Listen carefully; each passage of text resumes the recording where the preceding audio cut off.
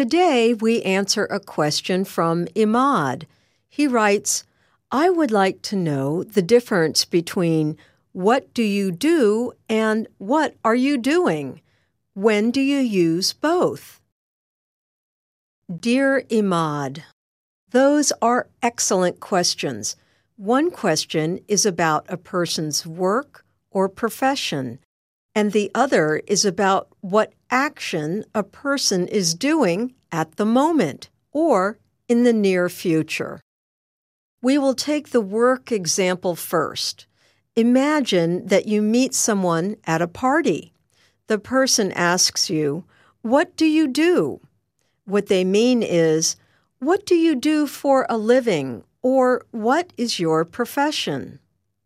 You would answer them by stating the kind of work you do, like this: I am a writer, or I am a doctor, or I drive a bus.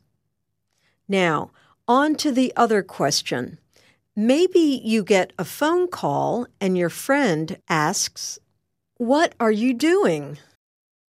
They are not asking what you do for a living, but what activity are you doing at that time? Your answer might be something like this: I am reading a book. It's great. Or, I am cooking dinner for the family. Sometimes the question, what do you do, may include a day or period of time. For example, someone may ask, what do you do on weekends? In this case, they are asking what activities you usually do on weekends. They are not asking about your profession. Here is an example of what you might say. I usually take things easy, go out with friends, or do other activities like exercise or go for a run. However, when you add a time period to what are you doing, you are asking what activity the person is doing at a specific time in the near future.